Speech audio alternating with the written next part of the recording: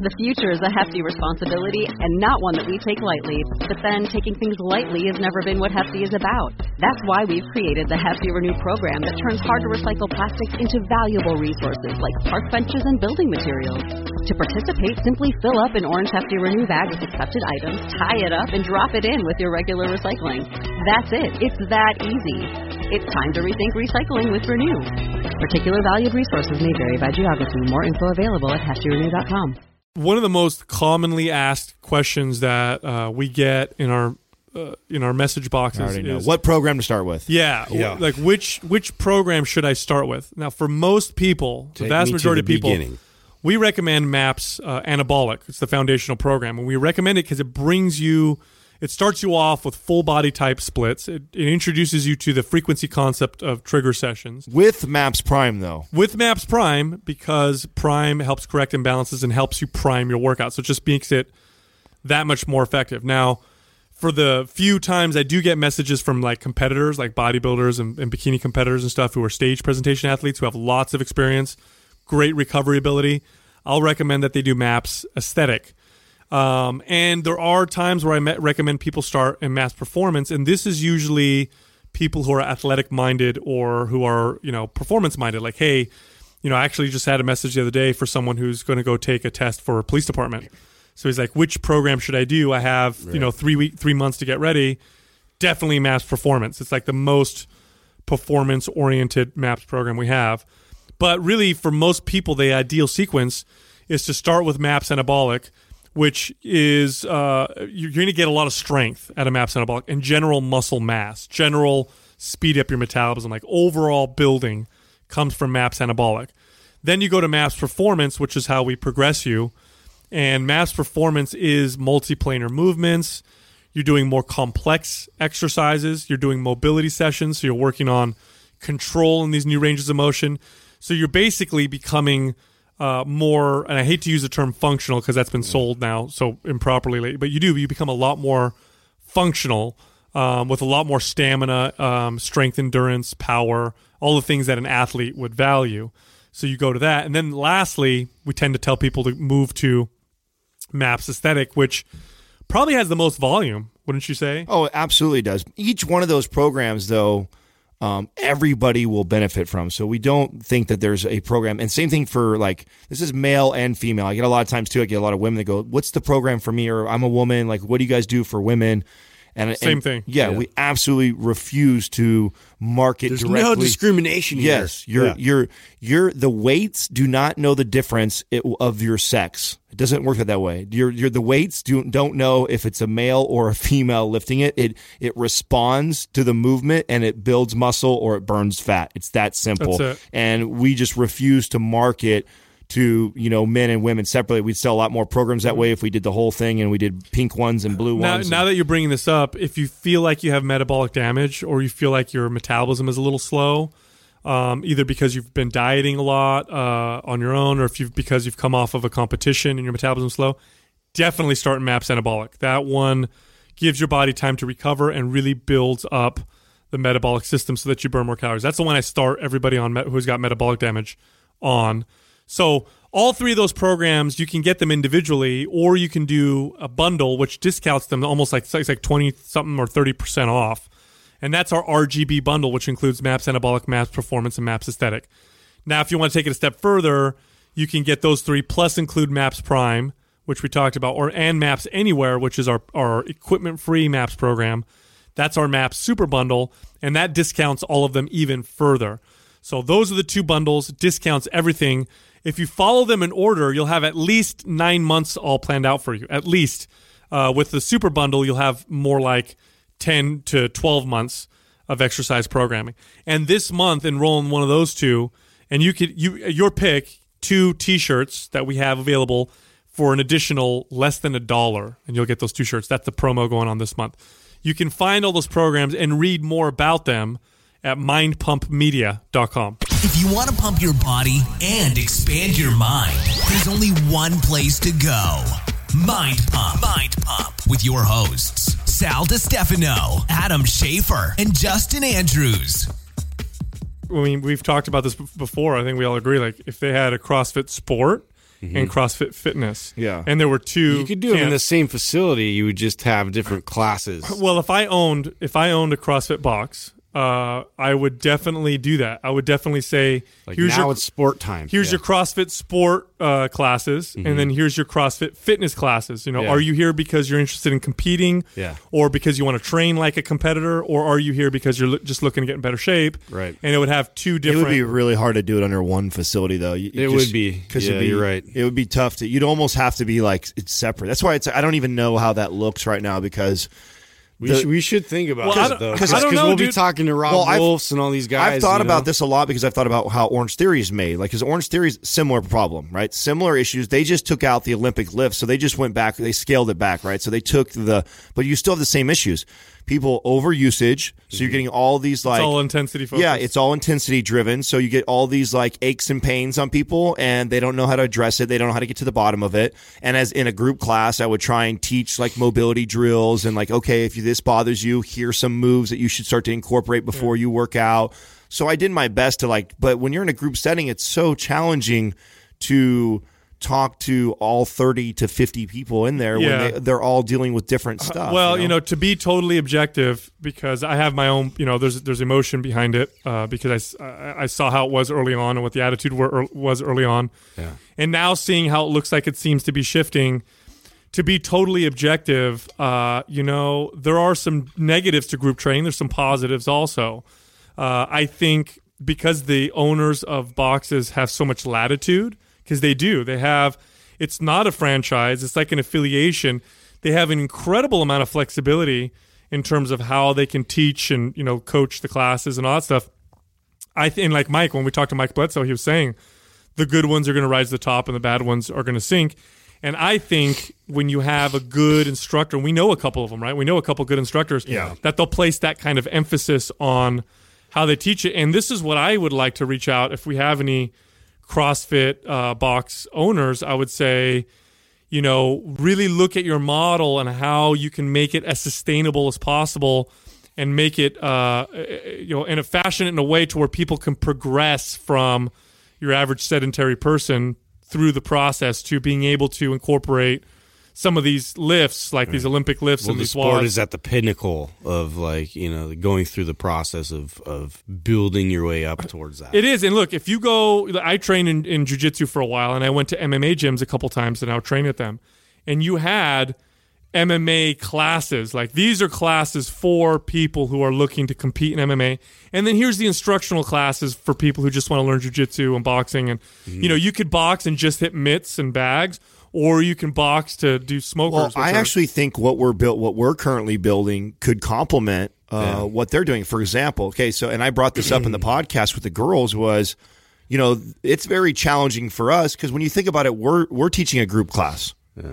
We have a million people out there, listening to Mind Pump that need help and advice and training, and we're giving all of them similar advice, right? So in a sense, we're teaching a group class. And so the biggest challenge that we've had is like, okay, well, how do we individualize that for all these hundreds of thousands of people, right? Mm-hmm. So what we're having to structure between all the podcasts, the 30 days of coaching, the YouTube channels, all the playlists, and all the different programs like Prime, like we're starting to put all these pieces in place that when somebody who's going through goes, this is a problem, or this is bothering me, that they have a direction to go. And I feel like you could take that and you could implement that into a CrossFit class. So when someone's going through a CrossFit class and they're like, this bothers me, they can't stop the class and be like, individualized, train this one person. But we'll have the virtual tools that they could say, hey, go here. Mind Pump's a trusted source. We know the guys that are giving information are giving really good information.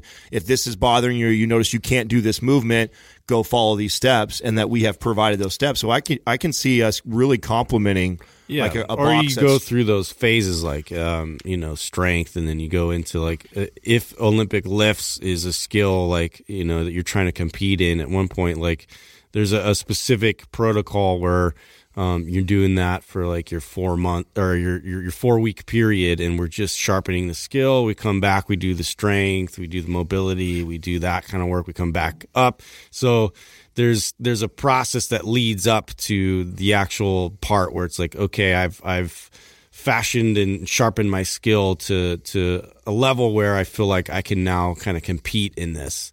But like, I feel like it's all there. Like it's all there. Like if you just separate it out and you work on all those different attributes, and then you treat it like now it's season. Now I'm in season. In the CrossFit season, and how long that season looks is I don't know. And you know who trains or coach people like that? Some of the leaders, like and here's what's changed my mind. And what I mean by change my mind is my perception has changed pretty significantly in regards to CrossFit, and a lot of it has to do with that we've met a lot of these leaders in CrossFit, like Rob Wolf, Mike Bledsoe, and some others that we've talked to. And they are fully aware of the pitfalls, and they're leading the charge in terms of trying to fix it, how to fix it and structure it in a way to where it's got longevity. And they're very smart. They understand training on a level that is, it's way up there. I think Bledsoe was talking about how long he trained Olympic lifting before even putting it into the fatigue based type circuits that they do and all that stuff. So I see a lot of potential progress happening just from the fact that we've talked to these people.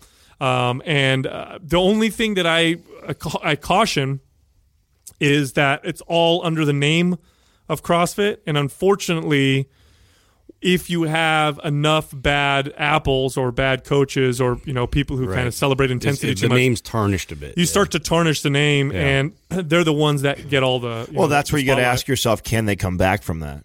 Can you come back? Is it gone too far? And is the number of bad boxes and bad coaches outweighing how many of the really good ones there are out there? And can it get its reputation back? Can you get control? Here's the question behind that. Even let's take it a step further. I know we talk about business all the time, but you have CrossFit the brand, which is flourishing, right? They've got CrossFit Games, which is growing every year. It's still growing. They've got brands behind them and sponsorships that are massive. And then there's the side of the CrossFit clubs, the CrossFit boxes.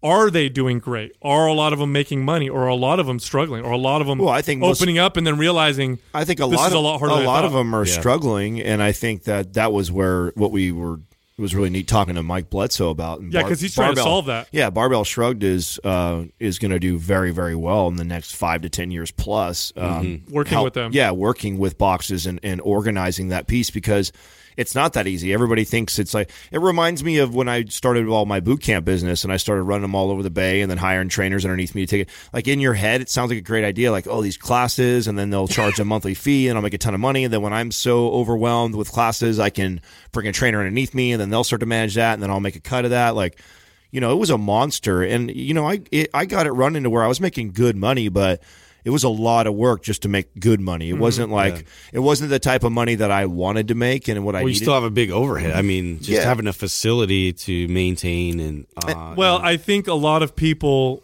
just like with any fitness trend, right? Any fitness fad or whatever trend you want to call it, you get a lot of people going in because they see the dollar signs. Most people don't make a ton of money owning a CrossFit box. You just don't. Owning a gym, you don't make a ton of money. Very few people make a lot of money owning brick and mortar fitness facilities. And there's not a lot of people making a ton of money with CrossFit. There's a lot of people who are breaking even and losing money. And if you're going into it because you're motivated simply by the money, it's probably not a good idea. If you're motivated by and you're passionate about it, and you're a student of the game, and you're really a fitness person, and you have some business sense, now you've got a decent mix. But you can't have one and not the other. Like, you can't be a super good trainer and know shit about business, and you can't be a super business-oriented person and have no passion about fitness. Either one of those scenarios, you're probably not going to do well. Yeah. You had a lot of those with, like, remember when Curves opened? All these people like, I'm going to open a Curves. It's so easy. It's like, and they all failed. Half of them failed. Yeah. Well, there was a time when you probably could, and you could just ride the wave. But I think that time's over. It just reminds me of the like cannabis club industry. Like when I got into it, in San Jose, I was the first 2 of the first 4 that existed. And, now there's like 150. I think it got all the way up to like 200-300, and they started scaling them back. Got to a point where everybody was like, oh my God, all you have to do is open a shop and get going and make all this money. And it wasn't like that. Sure, at the very beginning Those are the good old days, right? Yeah, it was the good old days. And that's why I always tell people it's part of the reason why I'm out. It's not the only reason why I'm out of it, but, it's totally different now than what it was when it first started, and it was a lot easier. You didn't have to know exactly what you're doing, and you could still be successful. And I'm sure the first 1,000 CrossFit boxes were probably pretty successful just by opening their doors because of the fad. But now momentum, but now it's competitive, and like what Mike was saying, what you're going to see. He said the era of the like just dirty, dingy, unorganized box is over. It's over. Now it's going to be the guys the ones that rise to the top are going to be those guys that actually, and girls that run these boxes. You have a lot more business sense behind them, and understand, like you said, like you can't just have great business sense. You also need to understand biomechanics and be able to help people, and you need to be already trying to think of if you're going to more teach, effective coach. If you're going to teach the lifts that they teach in CrossFit, you don't need to be just a good trainer. You need to be a fucking excellent trainer, or be smart enough to hire. Yeah, hire specialists. Look, I consider myself a pretty good trainer. I would not coach Olympic lifts, the Olympic lifts that they use in CrossFit. But I'm smart enough to know that I would have someone who does that. Do you know what I mean? I would bring a coach in who's do you know that. A big miss, though, that I think people don't understand when we talk about coaching and like, because I know, and I remember talking to one of our buddies who used to coach classes, and he's like, oh, I'm a really good coach. I can get, 10 people at the same time, like to, pick up on the snatch with me and do this and that. And where I have an issue with it is like, and this, I know this from firsthand, I remember training clients, is you can stand right next to a client and show them like perfect form of a squat, 1,000 times over. And if they're disconnected, right, they don't have, if the correct muscles, they have not trained to fire properly, I don't care how great of they can't replicate it. They can't replicate it because they until you address those issues. And so it's not a matter of being a great coach with great cues and great form to show you. It's like, and that's what I meant the other day when I was talking to the girls on the podcast. I was like, the bone I have to pick with this is I've spent years, and I mean 5+ years, teaching a client a single, Olympic movement, and that's taken me years because of the mechanics of it. Like, and I'm hesitant to do it because I can barely do it. Break it. Everything has to fire optimally. It's such a accelerated it's such a specific skill to be able to get your entire kinetic chain to do what you want when you want it, like on command, and to produce like as much force that is required to throw this weight around. It's like it's such a I just feel like it gets it doesn't get enough respect, and I feel it's being disrespected by just throwing it in the mix. So I mean it's just one of those things like you said, you got to go to the root of it, and there's some. Well, then you've got smart people who see an opportunity. Right. Well, who look at it and go, "Oh shit, I know how I can organize this." Well, that was Bledsoe. They're into it, so let's sharpen this up. That was Bledsoe. I mean, that was what kind of surprised me before we got on air with him. We were talking, and we were just kind of bringing that up, and he talked about how he did Olympic lifting before he ever even got into CrossFit, and then all of us right away were like, "Oh, really? Yeah. So how do you feel about it?" Yeah, did you see what was going on? Because normally, if you meet a power lifter, Olympic lifter, or even a gymnast that's their sole sport that they do, and then their feelings on CrossFit, they normally are super anti it because it's to them they feel see the form. Well, and to them it's almost disrespectful. It's like you're gonna throw a sport that I've trained for years on how to do. You're just gonna throw it in the mix of all these other sports and combine it all together, and they normally don't like that. So I was really surprised to hear him and how he responded to that. Yeah. But I mean, you see that he's a very intelligent business guy, and he's like like I thought, CrossFit ain't going away. No. He's like, this ain't going away, and I can either sit here and sit on one side, talk shit about it all day long, or you can influence it. I can insert myself, trying to influence it in the right direction, whether I pass or fail it, and make a shit ton of money on the way there. And so there's where I have a lot of respect for what he's doing, because he sees a problem and he knows that it's not going to go away. And instead of just sitting behind doors and just talking shit about it, he's going to go out there and he's going to try and do something to improve the sport. This seems like there's more people doing that. So I have better hopes for the future. So we'll see what happens. I'm slightly being more optimistic now, for sure. Like it took a while to, I don't know, like some of the venom to kind of go away. You know what I mean? Like it's just, well, I was in that camp where I just felt like I felt like, because I've worked on a lot of these Olympic lifts, I just felt like it was so it was like nails on a chalkboard, you know? Well, this reminds me real similar to what we just recently got into with the supplements and the protein shake that the doctor recommended. And we got in this huge, 400 comments on fucking Instagram thing that Sal and this doctor were going back and forth with recommending supplements. And we had some people get really upset at us. And it's like, it's not that we're saying that none of us have used I just had a whey protein shake just like fucking 3 days ago. So it's I utilize it still. What we're trying to change is the culture behind it, that it's being recommended as a tool for people. It's like, just like I think about like CrossFit, there's people that should be recommended to that, and there's people that shouldn't be recommended. And recommending to the masses is what I have the problem with, and that's where Mind Pump comes out and speaks out on it. And we have to kind of come that way because it may seem trivial, but it's one of those things. Like we have to sort of put our stance and challenge. Like if there's something like that out there that we know there's a better message that you could insert in that situation, and like just. Not so much like we hate what you're saying. It's like I know where you're coming from with that. Right. But like there's such a better message. Check yourself on that. Yeah. Like understand that. Well, why are these guys? And that was a lot of the comments I read was like, well, I don't understand where all the hate is coming from. I'm just trying to help people. And and I get that, but like we've evolved. Like information has evolved. Like really, the check is to go back and study it and go look at. Where this message came from and what we can do to change, and improve on this. Well, I think for two things. First off, the doc in question, for the most part, if I went through his social media, 90-something% of what he says is really good. He's got a great message. He's an obesity specialist. I actually like the guy. We've actually talked to him in the past. It was the whole Slim Fast based, meme, eat a sensible deep meal and then replace this other meal with a shake and then eat another sensible meal. And then they compared that to a really bad diet. And they're like, this is a great way to lose weight.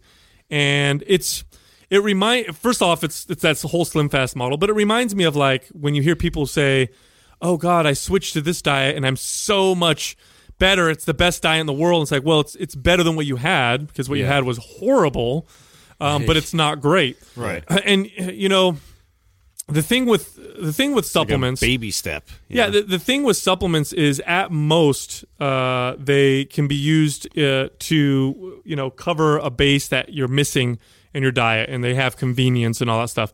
But they should never be used to replace real food. They should never be marketed that way. Right. And the way that they're marketed is that they are the answer to a lot of your problems. Like, this is how you lose weight, you take this, and this is how you gain weight, you take this. And, our episode on pre-workout supplements that we kind of broke them down, it was really popular. A lot of people sent us messages and were like, I didn't realize how much of a waste of money these pre-workout supplements are. Well, some of our own guys that were really intelligent guys, that loved if any chance they can find to challenge us, love to speak out and challenge, which I appreciate. Yeah, we love that. Yeah, it creates great dialogue, and I think that was really the message. So here's a couple things. One, you're never going to see Mind Pump go on some young kid's page and punk him for doing a post like that. Like, we're not in the business of bullying people whatsoever. But if there's a doctor who puts out something like that we think is bad information, we're going to challenge it, and mainly so people can see the dialogue that happens. Because I know he's not going to just get like, oh, you're and get in a name calling. Well, not to be afraid to challenge authority. Yes. You know what I mean? Like, I feel like if you're in a position like that and you have a doctor title, everybody immediately is afraid to challenge that, to challenge the information of it. Well, and the people that were coming to his defense, okay, were like me, somebody who might take a protein shake throughout the day, okay? I might include a protein, but let me tell you why I do that. I'm 220-something pounds, and for me to get even close to a 1-to-1 ratio of protein with missing, skipping, fasting, so that is already really challenging. So if I just came off a day where maybe I had a pretty long fast, or I didn't get that much protein the day before, then I have another day and I happen to be in a hurry and I'm low on protein again, I might make that choice to do that.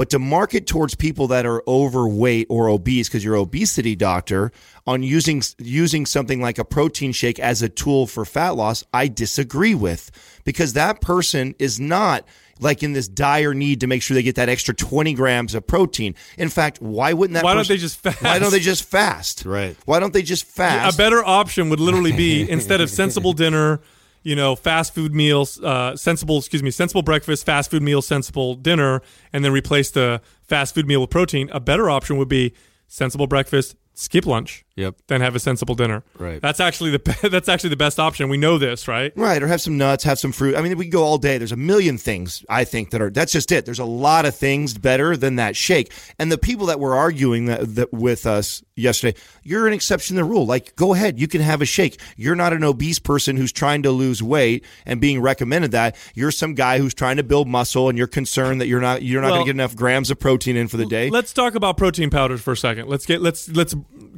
into them. Let's do like we did the other day with supplements. Let's actually break them down. Let's pull them up. Let's turn the labels look at around. The top ones. Let's talk. Yeah, let's talk about the top ones out there. Put a critical eye on First off, let's look at the history of powdered food.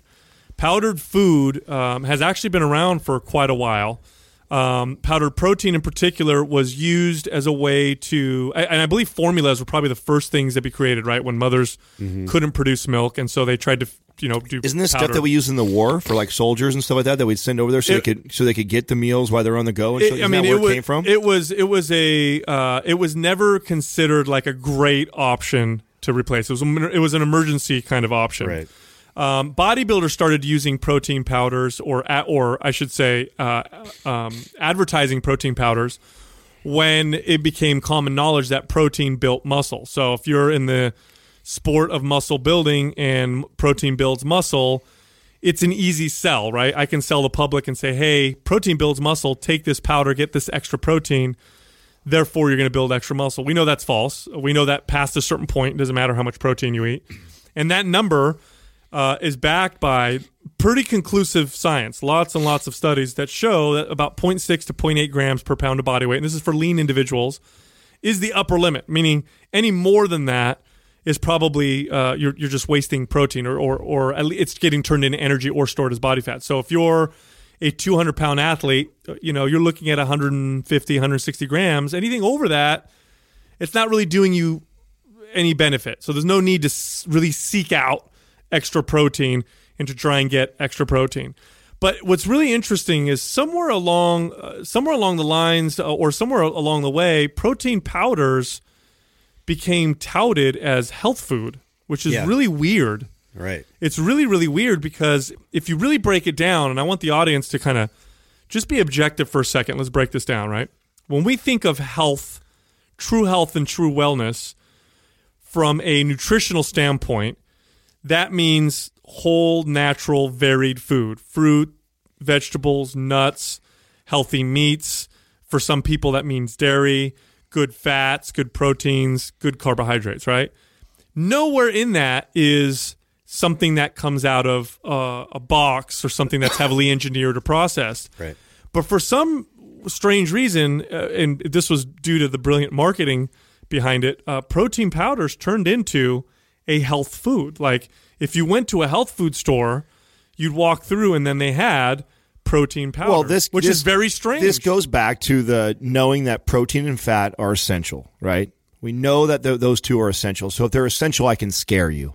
I can scare you that you're not getting enough of it. You could die. You're not hitting your RDA. Yes, you could die. You're not getting your RDA. Muscle could fall off your body. And for somebody who's deciding to exercise and lift weights, and then also for recovery reasons, right? So I'm gonna pitch the amino acid side of it. So here's where I think we took a little bit of good information and we exaggerated the fuck out of it, and we built a market around it. And now we just, because so many people are making so much money on it, how many times did we almost align ourselves with the whey protein? How many times? How many times did we go back and forth and say, hey, listen, at least 20. I still use them. I mean, I tell you guys all the time, like, I still find it for me, okay, for my size. I was just telling Justin the other day, because I've been intuitive eating for quite some time now.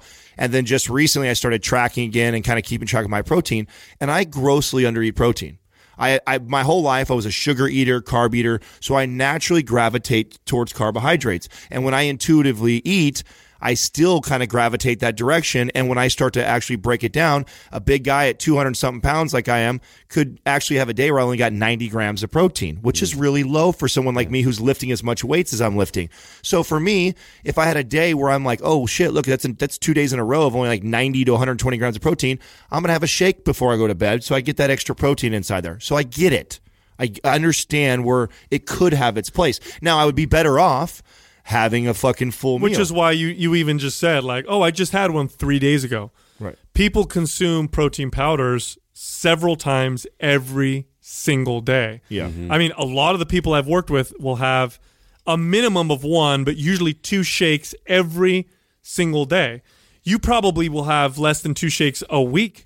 Oh yeah, no, my tub. I don't even know how long I've had that tub. I've had that tub for a long time, so it lasts for quite some time. Right. And if you now, I understand if you fall for the whole, you need to eat 1.5 to 2 grams of protein per pound of body weight, which is complete 100% utter bullshit.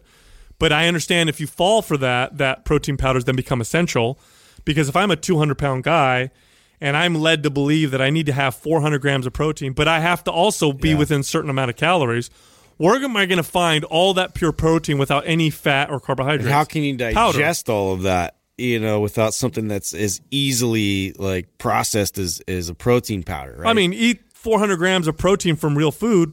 Good luck. Oh my God. And so now powders become essential. Right. And so number one, realize that is not doing you any good. It's a waste of time to take that much protein on a daily basis. It just absolutely is. It doesn't help you at all.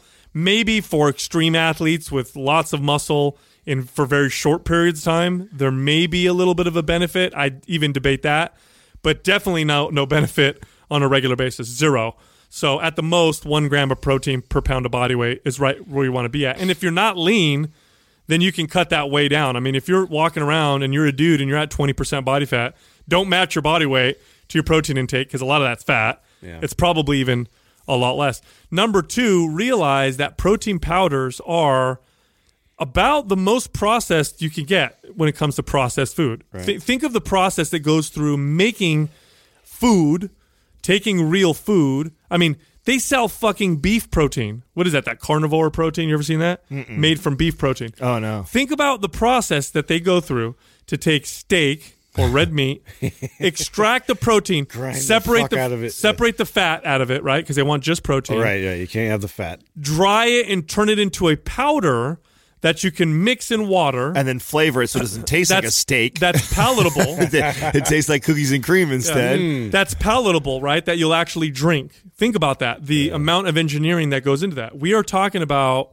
the highest level of engineering to create an extremely processed food. So protein powders are very, very, very, very processed. So if you're a person with health as your priority and wellness, understand that on a daily basis you are consuming something that's extremely processed and engineered to be very, very What's that palatable. What's that power lifter's name? And he's like 400 pounds. He's like he has one of the squat records. I was watching his Instagram. This fucker, like every day, takes like literally, he'll take 8 ounces of steak, 6 ounces of chicken. He'll take 2 avocados and blend it and blend that fucker and drink like. Well, think about it. You're like 400 pounds. Dude. I think he's high 300s. He's got to get it in and like, powerlifting all the time. So I also want people to consider the digestive issues that are caused by. My God.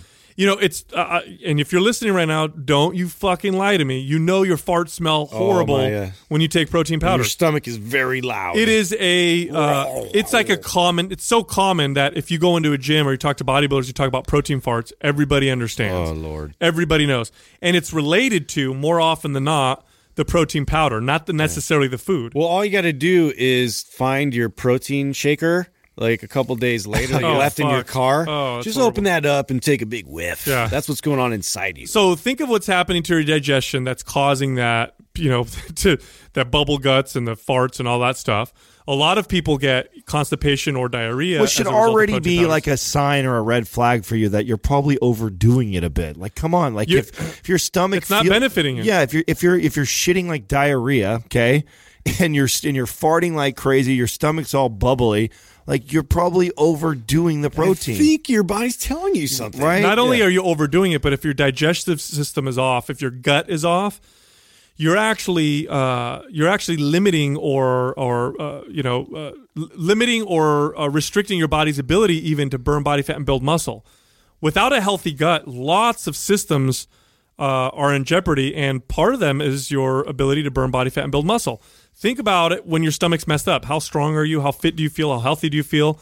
Think of the fact, understand the fact that many key neurotransmitters are created in the gut, that hormones change if your gut is off, that sleep is altered, nutrient absorption is off. So if your gut is off because you're taking a protein powder, but you're telling yourself, oh, but this is building muscle, so it's helping me, so it's worth it. It's actually not only not building muscle for you, it's probably taking that away from you. Right. So if you have those problems also, you're not doing yourself any favors by taking these protein powders. Well, it doesn't help. It doesn't help too. When, like we were saying, this thing's been around for a long time, so we found all kinds of ways to market it too. Like now, where we have like a nighttime one, we have the anabolic window is so popular. So hey, you got that 30-minute window to maximize your muscle building. So you got to, it's much easier just to drink a shake real quick than go home and like make a meal. That could take an hour. Mm-hmm. I don't have an hour. I only got 20, 30 minutes to hit this anabolic window. I got to take this shake, dude. Yeah, it's absolute.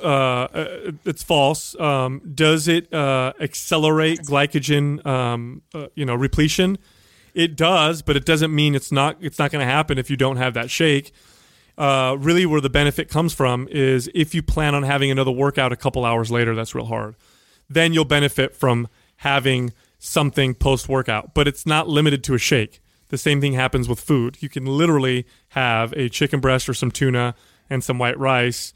Or studies have actually shown a fucking glass of milk is just as effective. Yeah. Literally, a glass of milk. It's got a little bit of the sugars from the lactose. It's got the proteins. It's got some of the fats. I did a post on that a long time ago. You drink it, and they've compared it to protein shakes, and it's just as effective on all those levels. The difference is it's not as expensive. Well, let's take the number one, which I see Doug's got up on the TV. Pure. Doug's got he went on to bodybuilding.com and he's looking Nutrition. up the top 10 protein powders, and the number one protein powder is by Optimum Nutrition. It's gold standard, 100% whey. Doug, why don't you click on that view product and let's break it down.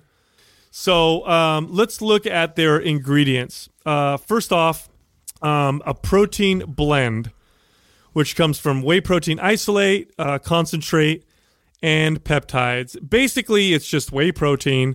Isolate, they call the purest form, right? Because they've completely removed everything else aside from the protein. Sucrose.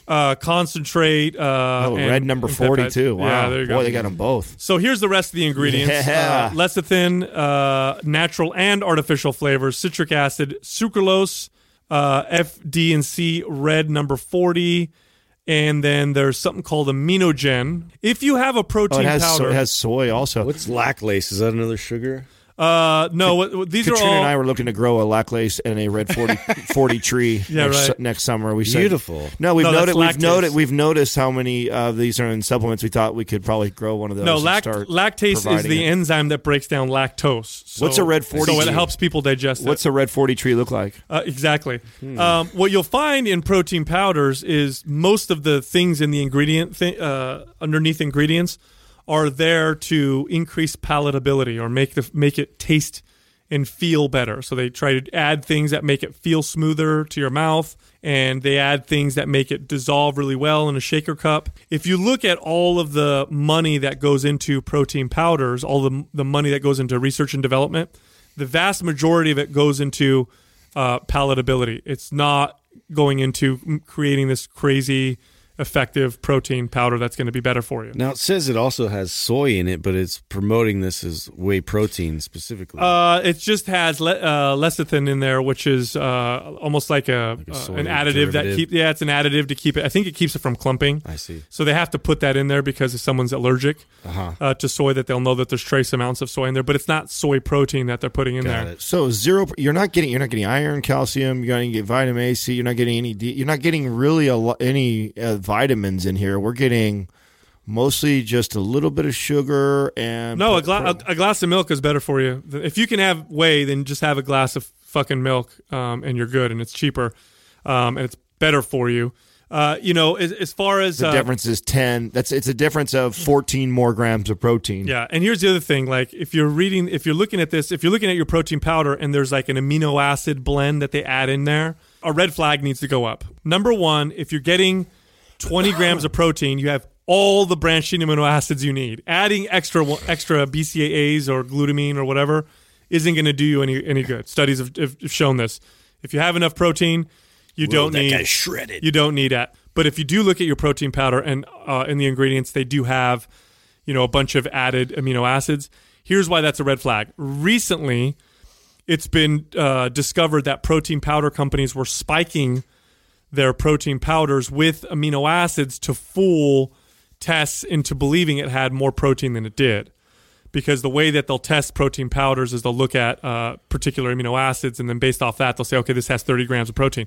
Well, if you're a company, you know that you can add those amino acids for cheaper than just adding extra protein. You could probably Google protein spiking, and what Sal's talking about would pop up. That's just my guess, because it was popular. It's been popular for a long time. Well, a lot of protein powders were found to do this. It wasn't like one or two. No, I remember we talked when we first started this podcast. There was a big study that had came out. I remember that in regards to, we had just talked about supplements, and then out comes this study that picked the top like 6 or 7 protein shakes, and all of them were less than 50% of what they said they had in it, and there was only one that was actually 50% of what they said. So all of them were grossly over-reporting the protein, and they were doing it through this protein spiking, which is what Sal was talking about, where you throw all these amino acids in there, so the test shows that, all because of all the amino acids added in there plus the protein, this must have 30 grams of protein. Yeah, it must have 30 grams or 40 grams of protein. No, and it's like 15 or something like that. And here's what you got to be careful of, by the way. If you Google what Adam said,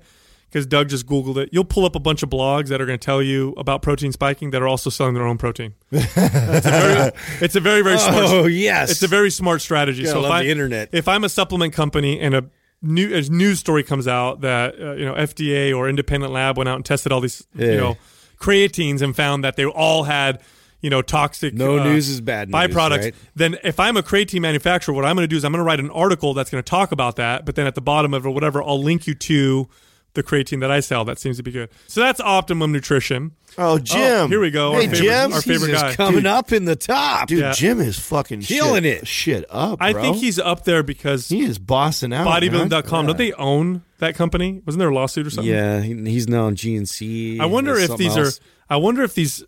are the ones that they want Maybe to sell they're trying more. to get rid of him. I want to know if he's stupid rich from this or not. I don't know. I think I partnered with He the might have wrong been guy. cut out. He might have been cut out of this one. You partnered with the wrong Italian.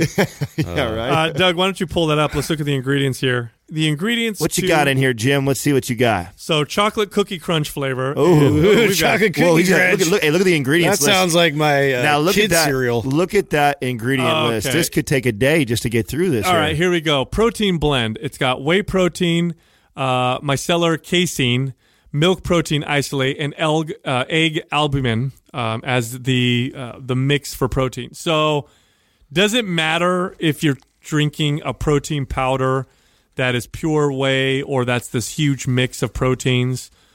Not really. I mean, we are literally splitting hairs to the point where it's not going to make a difference at all. It will for marketing purposes. Yeah, exactly. Like, hey, our protein's better because it has, all these. Because it has casein in it. It's got all these other proteins that digest slower and faster and whatever. And it's the perfect blend. no, you're so splitting hairs. It's not going to make a difference. So that's stupid. It's stupid. It's just all marketing. The next thing that he has in there as an ingredient is non-dairy creamer, which is made from sunflower oil. Let's see. There we go, Doug. Thank you. Sunflower oil, corn syrup solids, sodium caseinate, mono and diglyceride, dipotassium phosphate, tricalcium phosphate, soy lecithin, and tocopherols. So he basically threw something in there. I mean, that's what I bought at the grocery store. So. Yeah, exactly. Yeah. He first of all, the first two things in there. I love how we sunflower. say he, like it's Jim who's I know. like stirring. Whatever.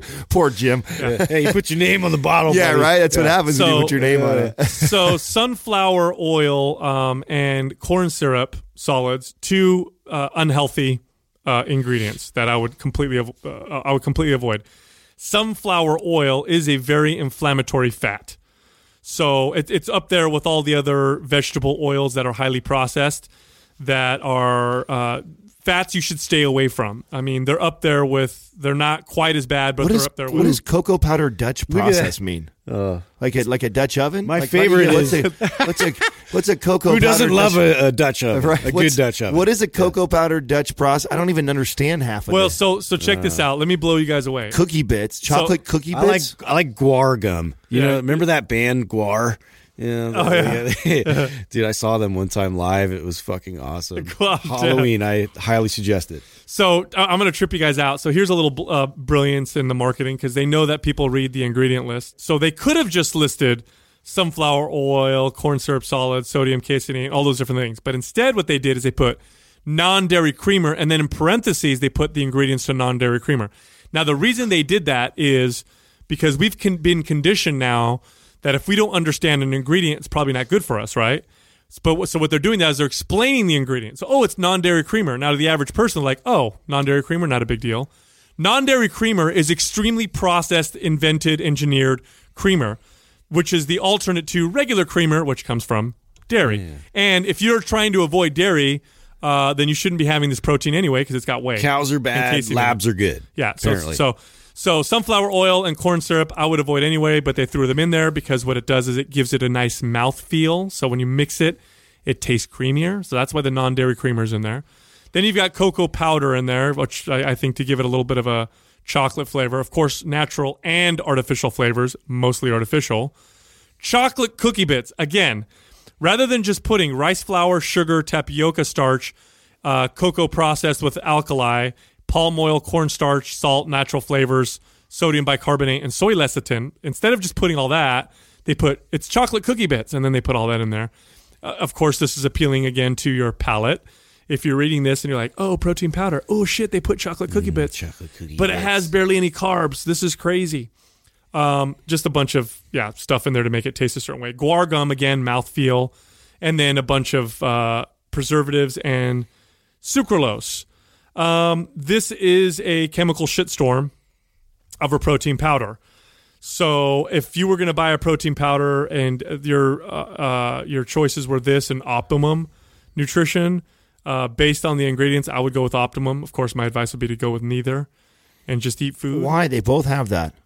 Because this one has a lot more random shit in there. It probably tastes better. Well, this is also okay. So since you said that, the flavor of it probably promotes this is that. something that because I always like, Taylor was talking about this the other day when he had Dr. Ruscio. I was like, a lot of the great stuff that you just shared right now just went over a lot of people's head, and I think an easy way to tell people, like when you read back to the ingredients, if there's a lot of things that you can't sound out. Yeah. And you don't know what it is, and it's really long. Take caution. That's just a red flag right away. I've never in my life found something that's healthy for me, and the ingredients list is fucking long. It just doesn't. It's not that they don't go hand in hand, right? So if it's something really healthy for you, normally it's going to have a very, very short. I think it was like 5 ingredients. Somebody told me that a long time ago. Oh, is that? I mean, and I've always kind of gone off of that. Well, if you're buying whey protein, if you want whey protein powder. You know what the ingredients should say? Whey protein. That's it. Like number one. Whey. No color, no flavor, just whey. Maybe another ingredient to prevent clumping. Yeah. And that's pretty much it. And just mix that shit in your shaker cup and drink it, and stop being a pussy and trying to drink, a freaking milkshake. It's like if you want something to taste good, go drink a goddamn milkshake. I don't get that. Yeah, separate your options there. Yeah. But I mean, again, make it a treat and delicious. Again, it's got a shit ton of stuff in it, and if you're drinking this every single day, which by the way, a while ago I got into the debate with Jim Stepani, and because he was telling people to consume an incredible amount of protein, and he was telling people to take 4 servings a day of this powder. Yeah, think about that now for a second. Half of your protein every single day, a quarter to half of your protein every day comes from this laboratory creation, and you're going to do that long term. Do you really think that's going to be a good idea? Probably not. No, I don't. I don't think it's a good idea, and I don't think that. I don't think you cannot not have protein whey. I think it can be something you can utilize. I think the choices that I think we're trying to get to people to understand is that if you're somebody who is missing your protein intake grossly and you don't have time to get a meal and you're trying to get that in, there is a lot better choices than the cinnamon swirl chocolate bit cookies and cream whey. Yeah. If that's your reason behind doing it, where we got into this whole battle and how this conversation got started was because of this doctor and Mind Pump going back and forth on recommending it to the masses as a good option in replace of burger and fries. Mm-hmm. And it's like the top of the shit pile. Like it's okay, so what? Yeah, it's another option, but it's still not an ideal fucking option for people. And I feel like people my grandmother used those expressions. In a position like we are in, or he is in as a doctor, we have a higher responsibility to educate and inform people. And the one-offs, so the idiots that we're arguing or debating or taking it personal with us. Like, you're a one-off, bro. You're somebody who, cycles for 4 hours, lifts weights like crazy. You have a low body fat. You have a hard time getting the protein in. You don't have time to sit down and make your meal. Sure, by all means, go get your all pure whey protein shake in and do that. But when we're talking about people that are, if you're an obese doctor, your audience are a lot of fat people, and a lot of fat people that struggle with their food choices, and teaching them to replace that with some artificially sweetened bullshit fucking shake instead of burgers and french fries. It's the top of the shit pile. It's the next least worst thing for them to do, and it's not a tool. Well, that's everybody's argument. Is like, oh, he's just giving them an option for a tool. No, it's not a tool. It's not a tool at all. It'd be a tool for the other guys, the exceptions to the rule, the 1%ers, the ones that actually the athletes, the ones that probably could use it and probably know more about their body. But when you're talking to the general population, like what we do on Mind Pump, that's why we share stuff like this. It's not that I don't take a whey shake every once in a while. It's that I know I'm not like most people. Most people are not training 7 days a week and weigh and have 200 pounds of lean body mass on them. Most people have about 130 to 150 pounds tops of muscle on their body, and they're overweight. And if anything, they can cut out a meal. They don't need to be replacing, or they can have some nuts or have some fruit or a million other options besides the shake. Yeah, I want the other thing too is we're constantly chasing taste without substance. And what I mean by that is I want something that's sweet, but I don't want sugars or carbohydrates, right? And this is kind of hacking or at least hijacking your body's natural systems of perception. And you want to ask yourself why your body perceives tastes to begin with. Like, why do we even taste things? Why is that an important evolutionary trait that humans have? Like, why should I taste things? What if I just tasted nothing, but I just ate? You're trying to identify whether it has nutrients in it or not that you need. That's what's happening. Like, we evolved to when we sensed or we perceived this taste of sweetness, it was accompanied by a fast-burning source of energy, some type of a natural sugar or carbohydrate, and it was accompanied by certain nutrients that were found primarily in foods that tasted that way. Like vitamin C, for example. Vitamin C is difficult to find unless you eat, good sources of, like fruits and certain vegetables. And so it makes sense that when you tasted sweet, you craved it and you ate it. And fruit was kind of hard to find for the most part. You didn't find a lot of it if it grew naturally. And when you did find it, you ate the hell out of it. So what happens if we seek out taste without, a macronutrient? Well, it changes a few things. Number one, it changes. Think about it this way. Your body's now expecting sugar or carbohydrates, but it doesn't get any. It still pretends like it gets it in terms of how the chemicals and the hormones react in the body, but now it's not getting it, so it's kind of being fooled a little bit. Your brain's, centers that perceive this particular type of taste start to get altered to the point where you're now regular sweet no longer tastes sweet, to where you need these artificial, engineered sweet taste. So now when I do go to eat fruit, it tastes bland. Or I go to eat regular food, it doesn't taste satisfying. I need to have this extreme, type of flavor.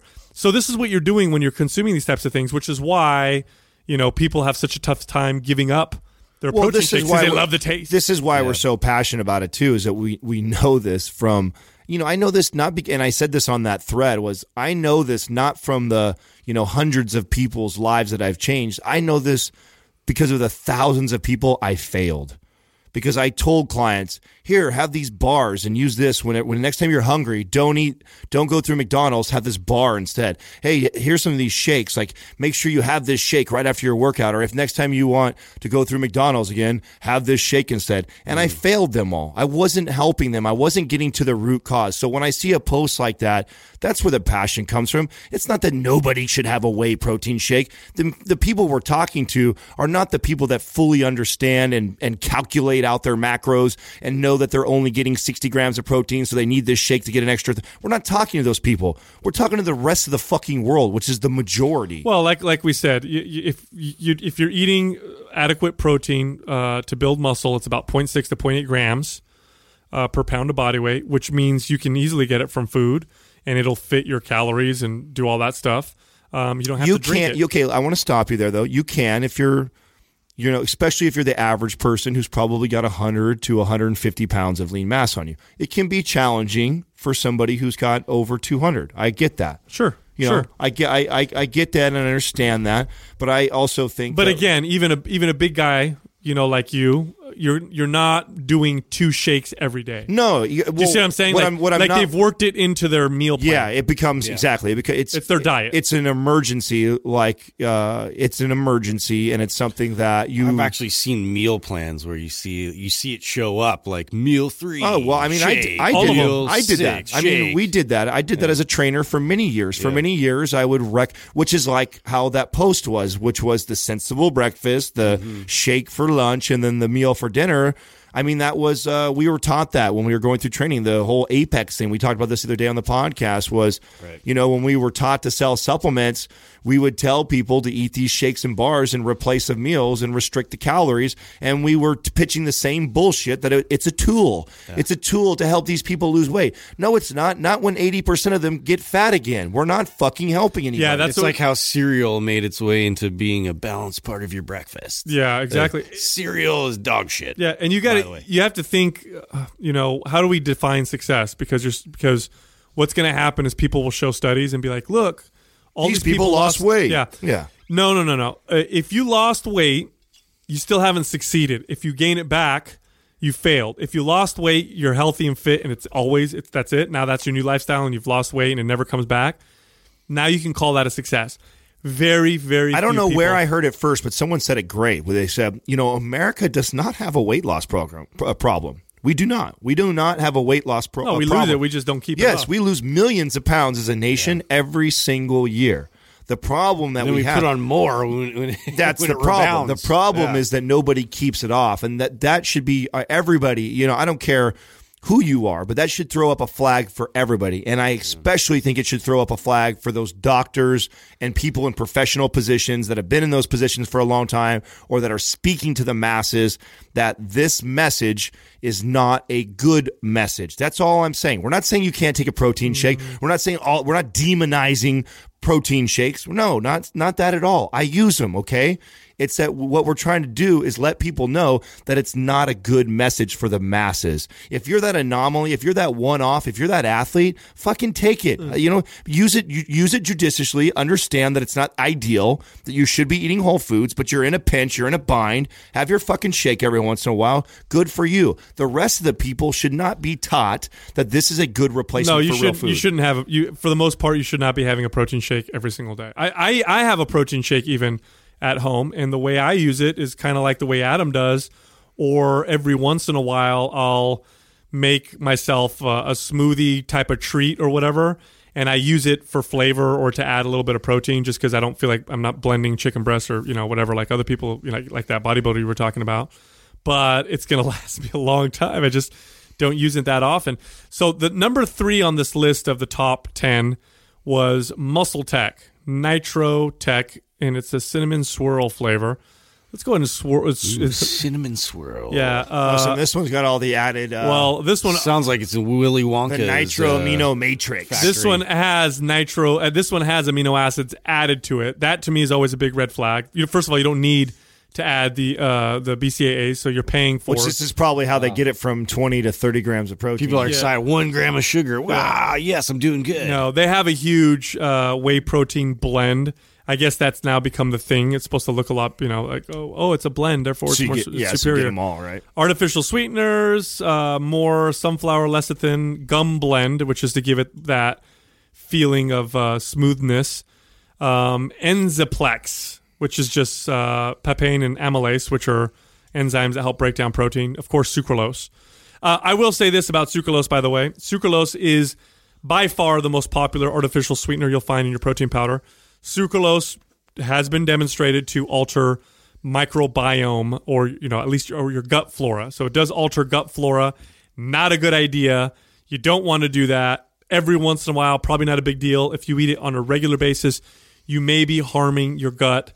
And after 5 to 10 years, you may find that you all of a sudden can no longer digest protein powders. All of a sudden, you've become intolerant to dairy. And you say may because this is an area that we're still learning about. We are, but you won't find a single gut health specialist that thinks that sucralose is a good idea on a daily basis. It's just not. Which is this is just so people that have been listening to the show or maybe you haven't. Like whenever we have somebody that is either a nutritionist specialist or somebody that's a gut health specialist, and we bring this question up, that's always the answer is to, I would be very, very, if you're going to take something like that into your diet, I would definitely minimize the amount of it that you allow in there. Yeah.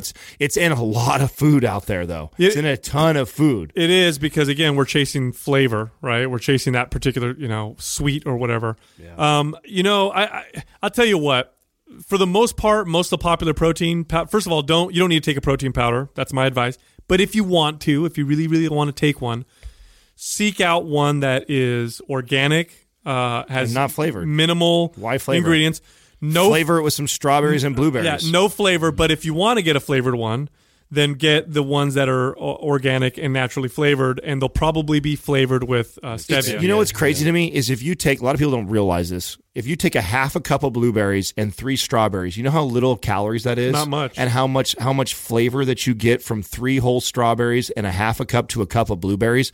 The calories are very low, so that's how I would take my shakes. I'd add a banana because I like bananas too.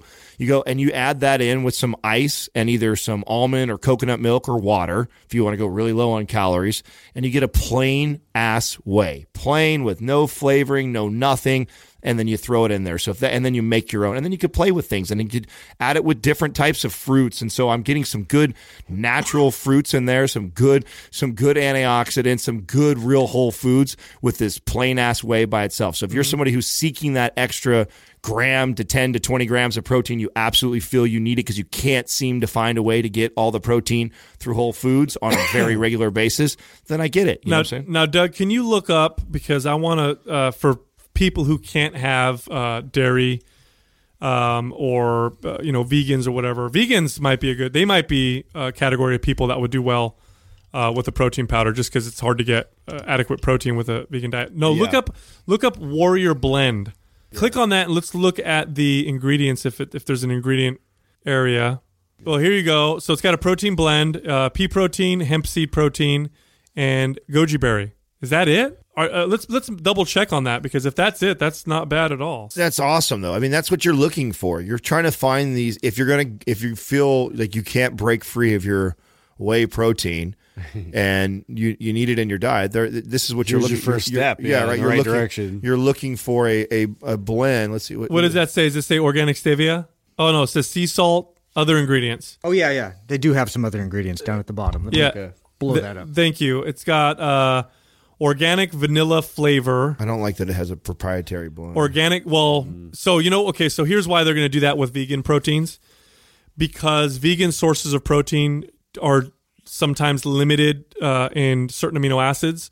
So you'll get more complete protein. This is why vegans are always encouraged to combine like rice and beans and proteins together, because your body will utilize however much protein it can. But then if it's limited by one amino acid being low, one essential or whatever, then it's actually not very bioavailable. So it's going to be very rare to find a vegan protein that's not a blend. Okay. Although hemp, that's good to know. Pea and soy are actually pretty good on their own. Look, they did. Okay, so there you go. They have a stevia extract. Yeah, so this has vanilla flavor blend, guar gum, which gives it that texture, sea salt, and stevia. So is stevia a good substitute for artificial flavors? It's a better choice. It's a better choice. Is it ideal? No. No. Again, you are talking about something that is giving you that sweet signal to your brain that's not delivering carbohydrates or sugars and could change how your brain perceives certain foods. Also, stevia, not entirely sold on how it affects the microbiome. I'm going to bet it's a lot better than artificial sweeteners, but having even that on an every single day basis, probably not the best idea. So this is actually a protein that I've had in the past that every once in a while, and when I say every once in a while, probably at the most once a month, more like once every other month, where I'll throw it in a smoothie or something like that. And that's Warrior Blend by Sun Warrior. Mm-hmm. So I guess at the end of the day, here's the advice. Whole Foods, nothing comes close to Whole Foods in terms of health, muscle building, fat loss, the way your brain is going to perceive, the way you taste certain things, digestion, like everything across the board. Whole Foods, superior. You don't need protein powders. You're better off without them. That being said, if you are one of those people that may need protein powder here and there, then go for organic, minimum amount of ingredients, non-artificially flavored, non-artificially colored type protein powders. Those are the ones we recommend. And the two that we just randomly pulled up. They may be a little more expensive, and it may look like your serving size is less, right? But that's, you want to seek more of the quality, right? And plus the serving amount that you're going to use is going to be less than like what all your other people are going to recommend. So it's going to last you a decent amount of time. I also want to make a point that our bodies don't run on this perfect 24-hour clock. So don't look at it just like as a one-day snapshot. So when I made the point that I actually utilize whey protein shakes every now and then, it's because I've strung like 2 or 3 days in a row that I've noticed I've been really low on protein. Because first of all, having some low protein days actually ends up benefiting me. Because we've talked about that oversaturating our body with too much protein, then it desensitizes it, right? So when I have like a day or two of low protein, I don't even sweat it whatsoever. Now I start pushing 3, 4, 5 a week straight where I'm consistently not hitting my targets. That's where you see me kind of introduce that. Don't look at it just for that one day. If that one day you're low, but yesterday you probably ate over 20 grams of protein, you're fine. You're totally fine because it doesn't work that way. It's like an average. It's like it doesn't work on a 24-hour clock because this day you're low on protein, but yesterday you weren't. Don't look at it like that. Start looking at your nutrition like a snapshot of like a week and pay attention. And if it is something that you're consistently missing, then I could understand putting it in there. But for a single day, one day of low protein actually will probably do more good than it's going to do harm. You're not going to lose pounds of muscle off of your body with even missing your protein targets for an entire week. Yeah. It doesn't work, not pounds. And if you really want to drink your calories post-workout, and dairy is not a problem, have a glass of non-fat milk. Or ideally, have a glass of whole milk. By the way, and I know and the reason why I said non-fat because you got people freaking out about I don't want to have extra calories from the fat or whatever.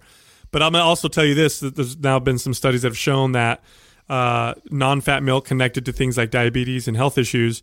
Whole milk far healthier for you, and of course, don't forget the fat-soluble vitamins that are in milk require fat to be utilized. So going the non-fat route actually is far worse for you. You're better off with whole milk, or get some like whole fat, Greek yogurt or whole fat cottage cheese, or if you can't have dairy, can of tuna fish, super fucking easy, and a fruit. Boom, there's your post-workout meal. I wonder right what there. The stats are on non-fat and slim milk over the last 3 to 5 years compared to like the 10 to 15. Non-fat milk sales have dropped and whole milk is starting to go up. Yeah, I know. I would be curious. I've never given my kids fat-free milk. It's so not good for you. Always whole milk. It's like it's very, very. It's and not healthy. I grew up on 2%, and then when I first got into training and lifting, then I went to not slim, which is 1, right, and then I went to non-fat. So for years as a trainer, it was non-fat milk forever. The healthiest part of milk is the fat. Right? I know. That's the funny part. It is. That's the funny part of the whole thing. It's crazy. And it tastes fucking amazing anyway. So so there you go. There's your advice right there. If you want to drink something post-workout, grab yourself a glass of whole milk or eat a can of tuna fish or something like that. If you absolutely have to take protein powder and you just something that you have to have in your nutrition, aim for the organic, non-artificially colored, non-artificially flavored varieties of protein. And I hope people understand where we're coming from on this. Like I feel like we get misunderstood when we get into these battles on Instagram with doctors that are out there. No, I think we made our point pretty well. I mean, we're not anti-supplement. I mean, we got to be very clear. We're not anti-supplement. We're pro supplements used properly. Well, we want to use them for deficiencies. That's it. Supplements there's definitely a need for supplements. If you have low vitamin D or certain minerals are low, or like Adam was saying, if you're one of those people that, you're just deficient in protein, or, if you're an athlete and you're trying to squeeze out another 0.5% performance because you're training at that level, or something like creatine, which has lots of benefits, especially for vegans. Like then that's where supplements, can come into play. But supplements don't replace food, and they probably should not be a staple part of your every single day life unless you're one of those rare individuals. You're not healthy just because you're eating supplements. Yeah, and then there are categories of supplements that are complete waste of fucking time, like pre-workout supplements. You can just throw them away completely. So with that being said, we offer 30 days of coaching for free, and it's still available. It's still for free at mindpumpmedia.com. Just go to the site, opt in. You're going to get tons of free information from us, and it gets updated by us, which means you'll always have it and you'll always get it updated. Also, you can find us on Instagram. We answer questions on Instagram all the time. We answer them on air for our Q&A episodes. The Instagram page is Mind Pump Media, or you can find our individual pages. I'm Mind Pump Sal, Justin's Mind Pump Justin, and Adam is Mind Pump Adam. Thank you for listening to Mind Pump. If your goal is to build and shape your body, dramatically improve your health and energy, and maximize your overall performance, check out our discounted RGB Super Bundle at mindpumpmedia.com. The RGB Super Bundle includes MAPS Anabolic, MAPS Performance, and MAPS Aesthetic. 9 months of phased expert exercise programming designed by Sal, Adam, and Justin to systematically transform the way your body looks, feels, and performs. With detailed workout blueprints and over 200 videos, the RGB Super Bundle is like having Sal, Adam, and Justin as your own personal trainers, but at a fraction of the price. The RGB Super Bundle has a full 30-day money-back guarantee, and you can get it now plus other valuable free resources at mindpumpmedia.com. If you enjoy this show, please share the love by leaving us a 5-star rating and review on iTunes, and by introducing Mind Pump to your friends and family. We thank you for your support, and until next time, this is Mind Pump.